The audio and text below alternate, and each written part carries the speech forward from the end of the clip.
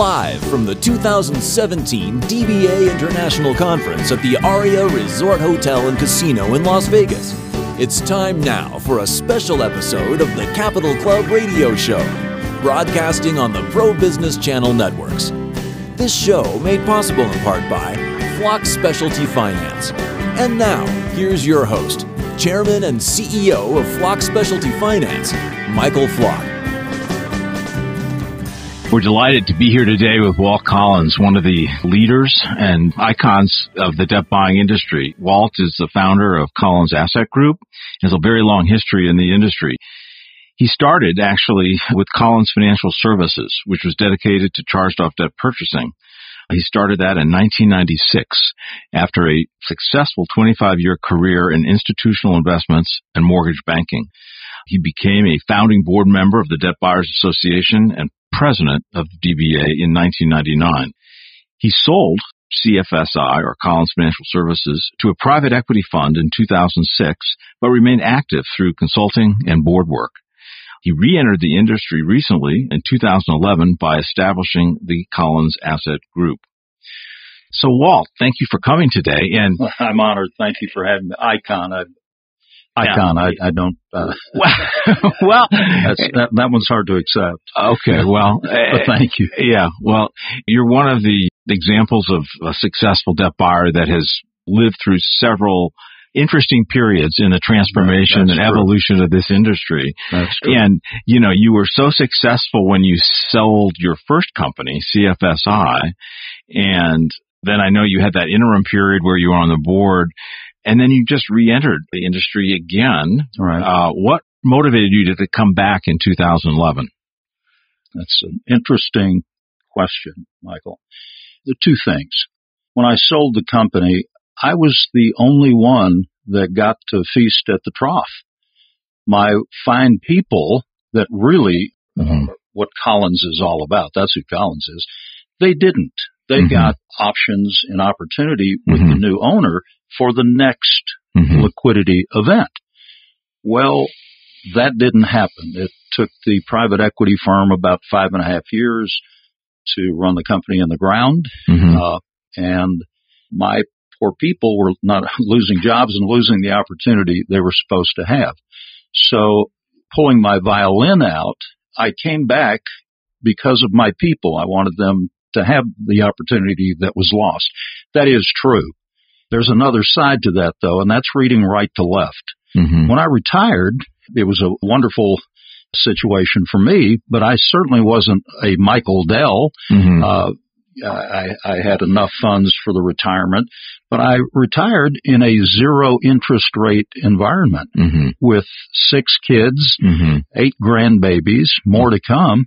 And so just looking, if my goodness, with no returns on my principal, I could wipe out quite a bit of my capital and not have much to leave the kids.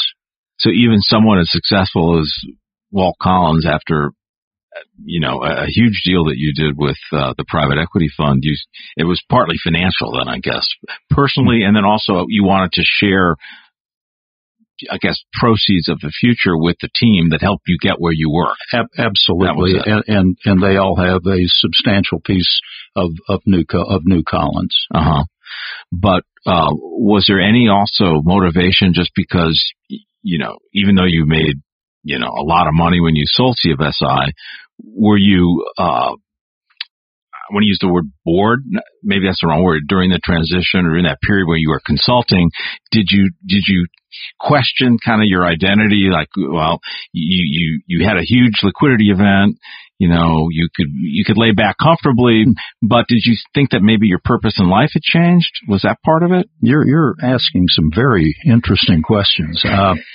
Yes, in fact, I would tell folks, my life became going to Starbucks in the morning, reading the paper, and then going home and resorting my socks. So you needed a new challenge. That happened a little too soon for me. I sold the company 62 going on 63. I'm 72 going on 73. Right. now would have made a lot more sense for me. Right. So yes, I did. I had not lost the drive yet. Well, I've heard the phrase, when you retire, you expire. And so perhaps that summarizes kind of some of your thinking that you really didn't like to be going to Starbucks every day and reorganizing your sock drawer. Yes. So anyway, well, welcome back to the industry. And you came back at a really interesting time. 2011, I think, was just sort of the beginning of this onslaught of regulation. And also the supply, it was shrinking, I think, at the time, too. Partly because of the regulation, but also I think, the American consumer during that period had deleveraged following the crash. So what was it like starting in 2011, a new company, versus back in 96 when you started CFSI? That must have been pretty different. Dramatically different. Dramatically so. We were doing some interesting things, had opportunities to do interesting things that were really out of the box, non-traditional, some not even truly related to the debt buying industry that we were doing. And yes, I came back right into the teeth of Dodd-Frank and the CFPB, and that has not been fun. It's made it quite difficult. We were involved in subprime lending that we were very comfortable with. But even that came under extreme fire from the CFPB, and so it was had a wise move for me. I tell people, once you retire, let no one talk you into coming back. But we are doing some interesting things, and our goal is to be here. We're certainly not what we were in '96 or '06, but doing enough things, especially on the technology side, that's pretty exciting stuff.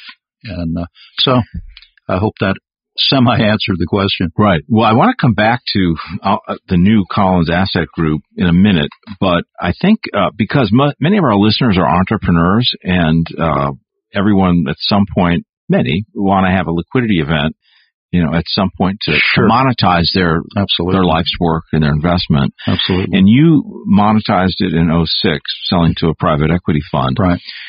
What were the emotions that you went through when you were selling that? You had built up Collins Financial in a really powerful, successful debt buying company, and you had a strategy to do that. So when you went to sell, what was going through your mind, and how did you kind of manage that transition mentally to give up some of your, if not all, I can't remember, you sell all your equity? All. Okay. But you were still on the board and you're still active. That was part of the agreement. I'd stay for a while and yes, very emotional. But the reason for the sale was, and I'm sure you'll remember this, 4 or 5, Wall Street found our industry and were coming in a big way.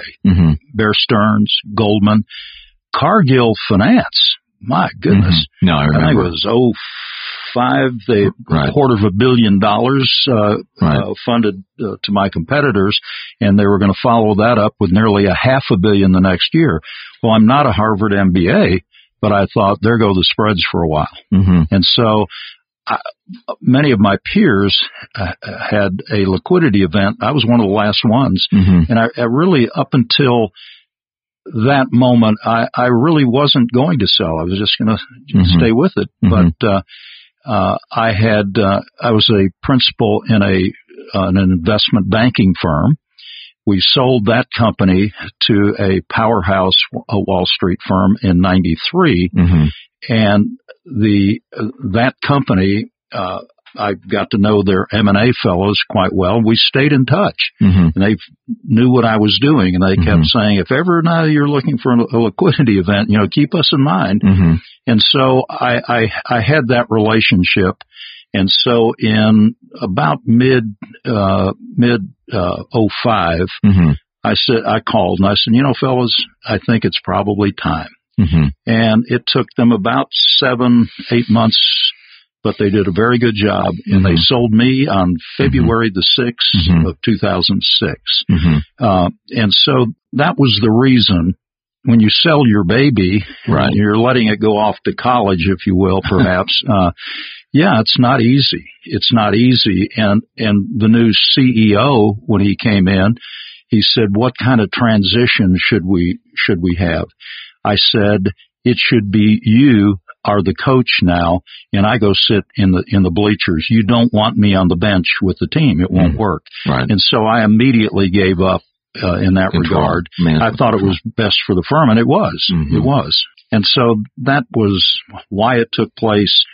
And yeah, it was my baby. And so you want to pitch back in, but you can't. Yeah. You can't. Yeah. You can, even as a board member, you could. As a board member, yes, you can. Right. And certainly I would, if I thought that things were going in the wrong direction, you'd say something. I would absolutely bring that up and explain why I thought the way I did. Mm-hmm.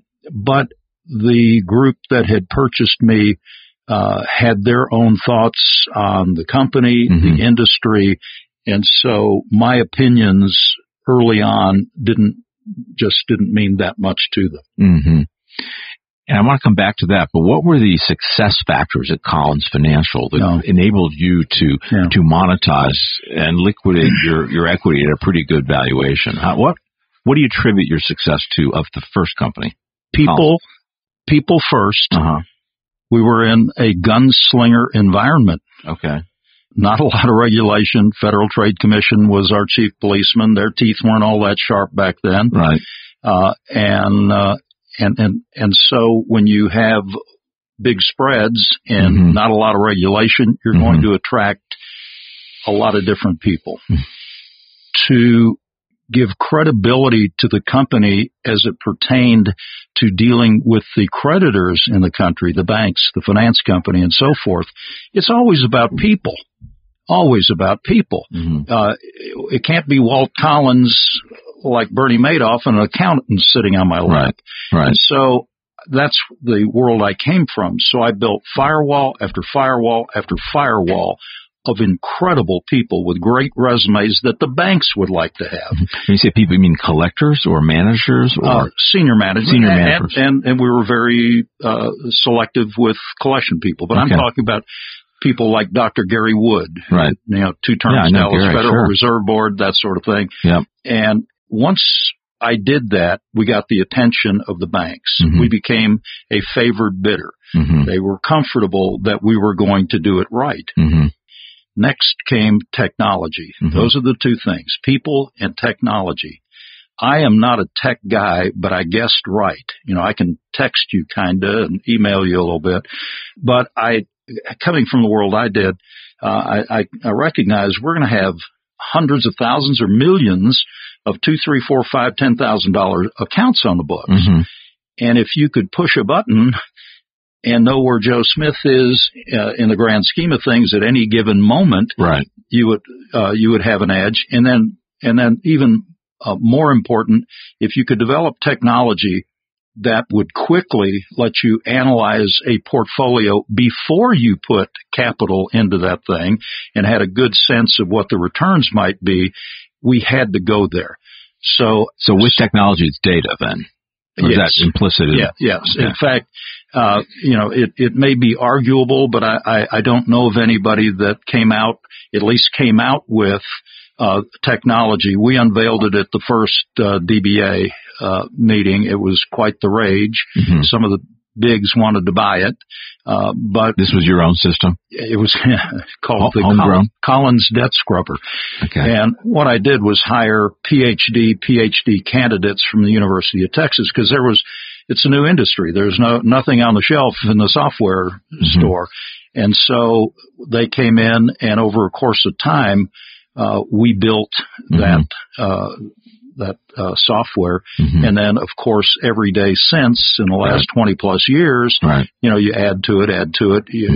What you're doing with that software is every time you're hoodwinked or make a mistake, you program that out so it can't happen to you again. And after a while, you got a very valuable piece of technology.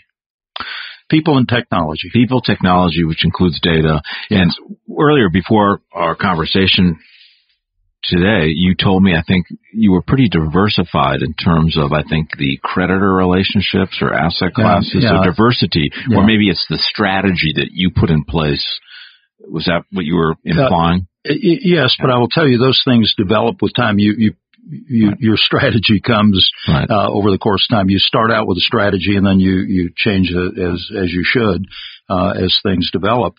But the strength of the company, people, technology, was then the vast diversification of our portfolios. There is not a consumer asset class that we haven't made very large purchases of, track all that data, track the recoveries, and so we were never glued to any particular asset. If we didn't like the price of credit cards, we could go to auto deficiencies or broken apartment leases or Bally's healthcare or health spa contracts, and on and on and on, all of the consumer assets you can think of. And so that was a monumental strength. We could go where the best price was, and we knew what that was. And so that served us extremely well. Because you were diversified. Absolutely. So you weren't putting all your eggs in one basket. No. Yeah. Absolutely. Okay. So those were the factors of success of Collins Financial. You sold it to the private equity fund. And I know that there were some problems. So, and I think our listeners would be interested in this because most of them are entrepreneurs. So what happened? Because from 2006, I think, to, was it 10 or 11, the company went into a decline. Yes. Could you comment on what changed? Sure. First, let me say, the private equity firm, wonderful people, good people, people that they brought in, good people. Their philosophies changed the makeup of the company, and in my view, and it became evident that they were giving up the strength, the very strength that made the company. I believe that they were trying to take it too quick to another level. Growing too fast, and they were focused on one particular aspect of the market that was dominated by all the bigs. What, I mean, credit card or what? Let's say fresh credit cards. Okay. And my comment in a board meeting was, we're giving up the strength of the company, going one-dimensional, and that could be taking a QE2 into a box canyon. And if you're wrong, you're never going to turn that thing because you've changed the entire culture of the company. Unfortunately, I was right, and it did happen. And good people, I know why they were doing what they were doing. Their strategy, they lost. They lost. That's a pretty radical change, and obviously you probably didn't anticipate that when you sold to them. No, I really did not. There was a lot of things that when you sell a company, and a private equity firm buys you because they see a company with potential, but not being properly managed.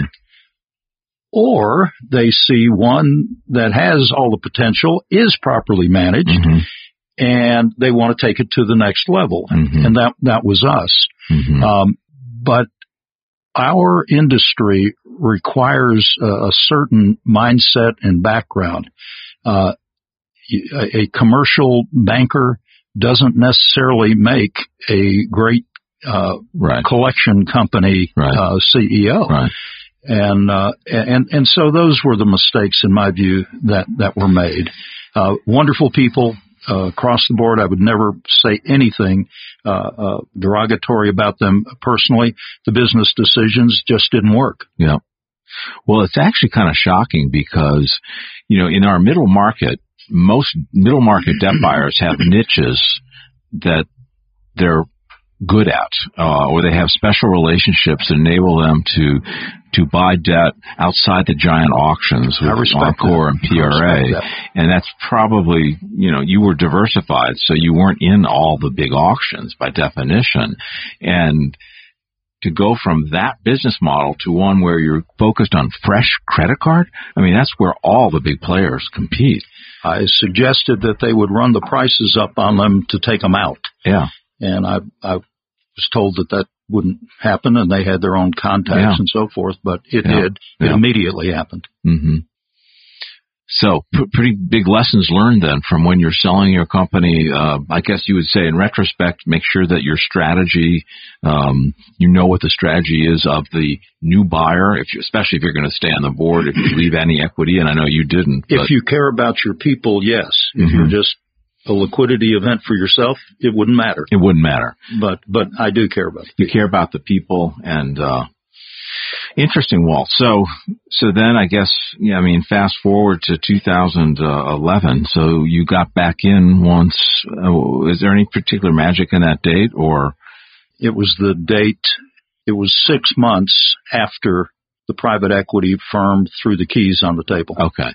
All right. So your non-compete then didn't matter. I guess you probably had a non-compete, but by then it didn't matter. It was, long, all they wanted was to lick their wounds and go away. Okay. And so they're sat really, and they had changed the name, which I had so many calls from law firms and folks in the industry saying, Collins, what your name is Scotch tape. What are they doing? Well, they bought the company. They can call it whatever they want. And they did. So you recapitalized. You started a new company. You capitalized it with, was it your own equity then in Collins Asset Group? And kind of an interesting startup. There was a major league company that was helped make that decision for me, and they were involved heavily, and then they were CFPB and Dodd-Frank got them too. So I was just coming back to ride in the wagon, right? Come to the conference, be here with you all, and that would be my role. Well, I would ride in the wagon, but I am now pushing and pulling the damn thing. Well, you brought your son in too, isn't he part of the team? He's president. Okay. Very interesting man. I so respect him, his ethics, morality, and his intelligence. He was going to be a minister and be and work in Africa as a missionary. Made it all the way, it was going to be Angola first, made it all the way to Portugal, stayed there several months, learning the language, culture, because it's a Portuguese colony. Civil war breaks out within 2 weeks from when he's supposed to go, and the State Department puts a stop on it. So I said, well, come on, I've started this company called Collins Asset Group. It's a new industry. Come on back. I don't care if you pour coffee, just come home until this straightens out. He stayed. He learned the business completely. He did missionary work and ministry work in the States and in our town in particular. And he just learned the business inside and out. Went off on his own, raised his own capital. There wasn't an aspect of the industry that he didn't fully understand. And then we came back together when we bought this company back. That's a great story. I mean, you start out as an African missionary and you end up in debt buying. And now you're a collector and a debt buyer. You're a collector and debt buyer. Totally different. But legitimately, he definitely treats people with dignity and respect and demands that of collectors. I mean, that's a really powerful theme here as we connect the dots in this conversation, Walt, that treating people with dignity and respect, whether it's a collector or your manager, I guess your creditor, your investor. That was our motto from day one. We also had incredible legal guidance, just by sheer luck. Manny Newberger was so instrumental in keeping us going in the right direction. And frankly, I learned of this fellow Manny Newberger, and he was so respected he can walk both sides of the street. He'll defend the creditor, he'll defend the debtor, the consumer. And so I wanted him on my side, and he happened to live in Austin, Texas. So I called and met with him. He spent a good 30 minutes telling me how foolish I was entering this industry, this budding new industry, with the regulations, and he went on and on and on. Mm-hmm. I was sinking into my shoes, and he said, but Collins, if you listen to me, I'm just telling you all about the risk. If you listen to me, and don't take some risk, you won't even open up a lemonade stand. Mm-hmm. That was my first go around with Manny. Okay. And then Manny trained our collectors. Okay. Manny, all of our compliance, there wasn't anything written that was put in an envelope that Manny didn't bless. And so we owe Manny an awful lot, for early success. That's another example of a relationship, a person that made a big difference in your company. Sure. And going forward. So, Walt, how did you get through some of these tough times? Because you had 4 or 5 years there in that period with the private equity fund that was kind of destroying a lot, maybe unintentionally, obviously, the value, though, in the baby, the Collins Financial that you built. How did you deal with all that adversity? It was difficult. It was difficult. And then I pushed back and started. I was doing helping others in the industry, doing some consulting, and I just had to push back and not be as involved. And in fact, they had me as chairman, and then that got out of that. And, they did as the company was really struggling. They asked me to come back as CEO, and I wouldn't do that, but I agreed to come back as a consultant, and I was really going to help them sell the company, and I had a couple of offers from some of the bigs, and I just couldn't. Is that when Trish Baxter was the interim CEO? And she had been your general counsel. Yes. Right? Okay. Yeah, Trish is just wonderful. Yep. She's so talented and such a wonderful person. And then I think recently, you've also had some personal challenges, and with your wife being she's now a cancer survivor, but there was a time a transplant survivor, right? Transplant survivor. It wasn't cancer. I'm sorry. I thought it was the cause of it. No, it'll be 8.5 years ago. She was diagnosed with epilepsy, and it got pretty severe with seizures, and so she was on some pretty harsh meds, harsh to the liver, for a number of years. She really started going down in 2013. 14 was was really getting bad, and the internists missed it. They said it had to be hormonal because all of the organs look fine. Well, they missed it, and so then we're trying to get hormone replacement, which it makes you more seizure, stroke prone. So we couldn't, I was going to fly her to Poland at one time. Well, finally in January of 15, it hit. It was a deteriorated liver, and it was gone. I mean, it was stage 4 or 5. It had been missed, and now we know. And so throughout 2015, she had little to no hope. She had depleted so badly. She got down to 68, 69 pounds. They couldn't operate. Finally got her on a list, but on hold. And I was in touch with hospice. I mean, there was just really no hope. And a miracle occurred. A miracle occurred. If you want to hear that, I'll tell you real quick. Yeah. So the miracle was you found the right kind of liver for the transplant? We were leaving the Texas Liver Institute, the Austin, Texas branch, and I talked to the doctors, and they said, "Yes, you really got to get with hospice. You're not going to keep her around much longer." And on the way home, and we had been going to the University the University Hospital in San Antonio, the transplant center. They're incredible. We've been in and out of there for a year. And the phone rings in my vehicle, and we're almost home, and I don't know what I'm kind of half out of my mind, because it's over for her. And the voice comes through asking for her. It's University Hospital. I said, well, she's here. She can hear you. We have a liver for you, and we need your acceptance, yes or no, right now. I almost fell out of the truck. Her little bug eyes bug bigger. I said, say yes. She said, yes, I accept. Can you be here within 3 hours? I said, absolutely. So we raced to San Antonio. We had an incredible surgeon that we had met along the way that was going to be her surgeon. Dr. Francisco Cigarrola. He's renowned. He was a chancellor at the University of Texas. And so once there, they looked head to toe, and he turned to me and he said, Walt, I would never recommend it if I didn't think it was possible. But he said, we're going to lose her and we're going to lose the liver. And she signed additional waivers and off we went. Now the miracle, and it's a sad story, somewhere in the many 100-mile radius in that region, and I'm not supposed to know this, but I do, a child had died. And from blood size, type, all the people in front of her couldn't use that organ. And I guess the computer popped her up as the best candidate. And so then, as they're wheeling her off, the doctor said, don't be concerned if this goes beyond 8 hours. And I'm alone, and now it's midnight, and I'm alone in this elaborate waiting room.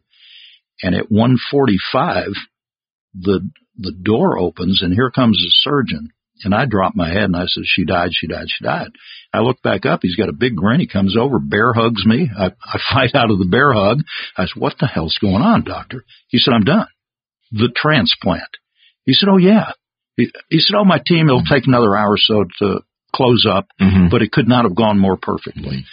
And so in 2 hours and 45 minutes, she had a miracle occur. And we just did our 1-year checkup in November. They're calling her poster girl, and she's now out doing charitable things, trying to help people that are going through that. So, hope I didn't. Wow, what a moving story, Walt. Hope I didn't. Incredible miracle. So changed me.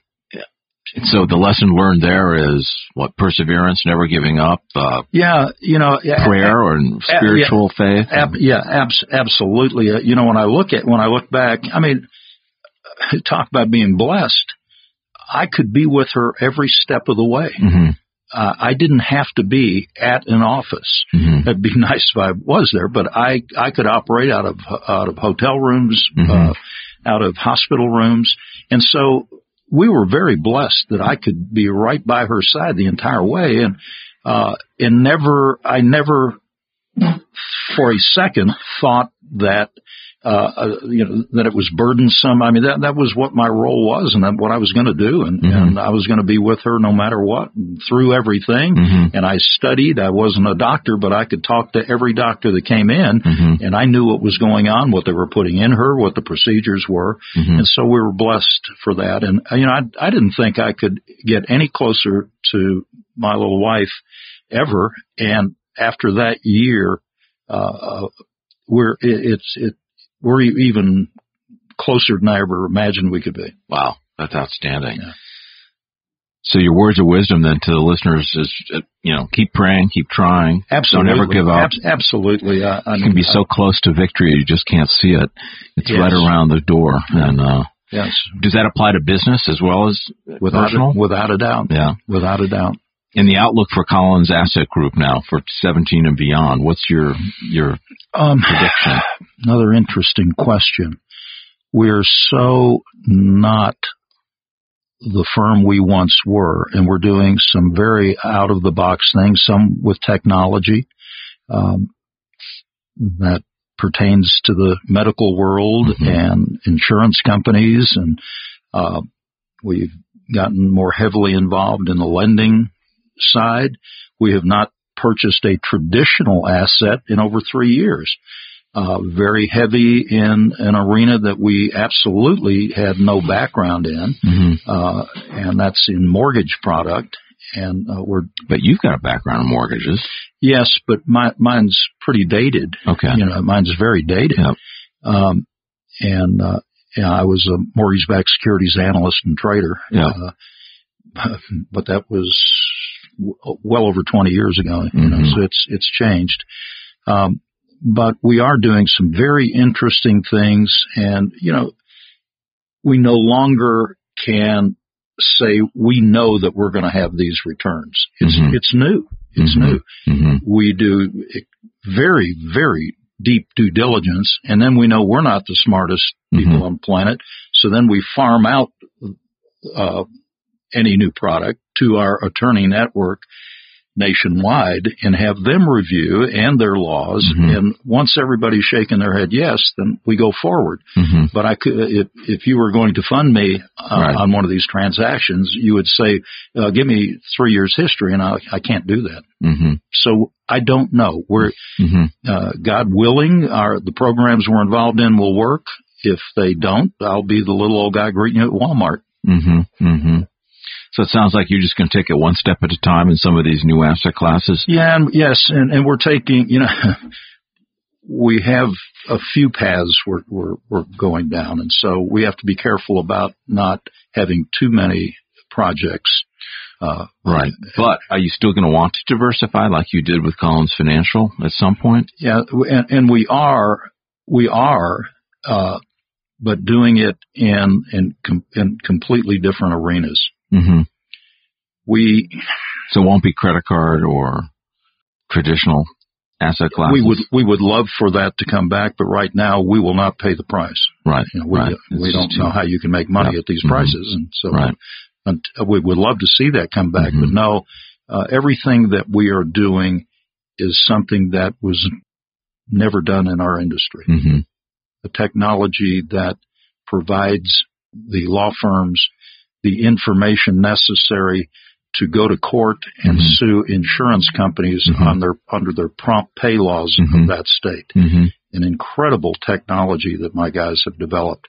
Entirely different. I mean, it's not even on the same planet as Debt Buying. Things like that. But you're probably still going to leverage the success factors that made you pretty successful with Collins Financial. Sure. The people, the values of treating people well. Absolutely. Leveraging technology. Yeah, I mean, we're still contacting a lot of debtors. Don't get me wrong. And somebody was Roger Neustadt. Roger was our GC at one time, and I'm very close to Roger. And we were talking today about that very thing. He was asking me, are any of your old people with you? I said, the whole company is my old people. Oh, really? Okay, I didn't realize. The vast majority of seniors, all the way down to collectors. And so that's a competitive advantage. Just because that expertise and that history. It is. And the culture that you created now you're bringing back. It is. Yeah. And that is who Collins is. People say, well, my goodness, you're almost 73. What will happen if you're gone? I say it'll run a heck of a lot better. I'll get out of their hair. They're the professionals. But you've created a culture that will live beyond you. Yeah. And now you've got your son there. So And Mike Crosan, my partner and operations officer, incredibly talented. Chick Natkins, general counsel. Maybe only a half step behind Manny Neuberger and Fair Debt Collection Practices Act laws. I mean, he's phenomenal. Phenomenal. Well, Walt, this has been a really fascinating conversation this afternoon. Are there any summary kind of lessons you'd like to share with our listeners as we conclude? We've touched on them. I'm a diversification guy, and I'm going to stick with it. If you're going to go in a direction, until you realize you've made a serious mistake, give it some time, work at it, keep pressing, stay on track, and not everything works, and you gotta know when you finally hit a wall, but you don't want to give up too soon. And I see that quite a bit at times in folks and business. And really, that's it. Stay with it, and God knows, say some prayers too, because they can come true. Well, this has been great. So the lessons that I'm leaving with, Walt, are, again, treat your people fairly, treat them with dignity, leverage technology, diversify your asset strategy, and then lastly, the perseverance. The perseverance both personally, and that story with your wife is incredible, and then perseverance with your business, kind of rebuilding the company that you started that was in deep, deep trouble. And you stuck with it, and you went back to your core principles and your core values and the people that made you great in this industry. And I will give you one more that I forgot, and it's incredibly important. Pay your people. Let them be a part of the company. Okay. Let them have options. Let them seriously be a partner with you.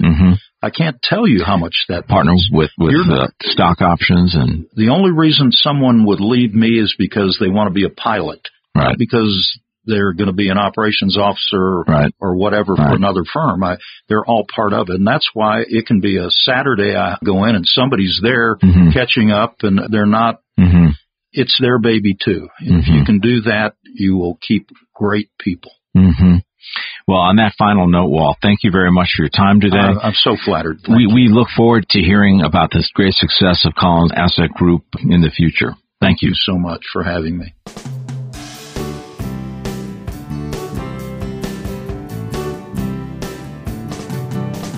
We want to thank you for listening to this special episode of the Capital Club Radio Show with your host, Michael Flock, and his guests live from the 2017 DBA International Conference at the Aria Resort Hotel and Casino in Las Vegas. Made possible in part by Flock Specialty Finance, more than a transaction. For more info, visit flockfinance.com. To listen to a rebroadcast and more episodes, visit capitalclubradio.com.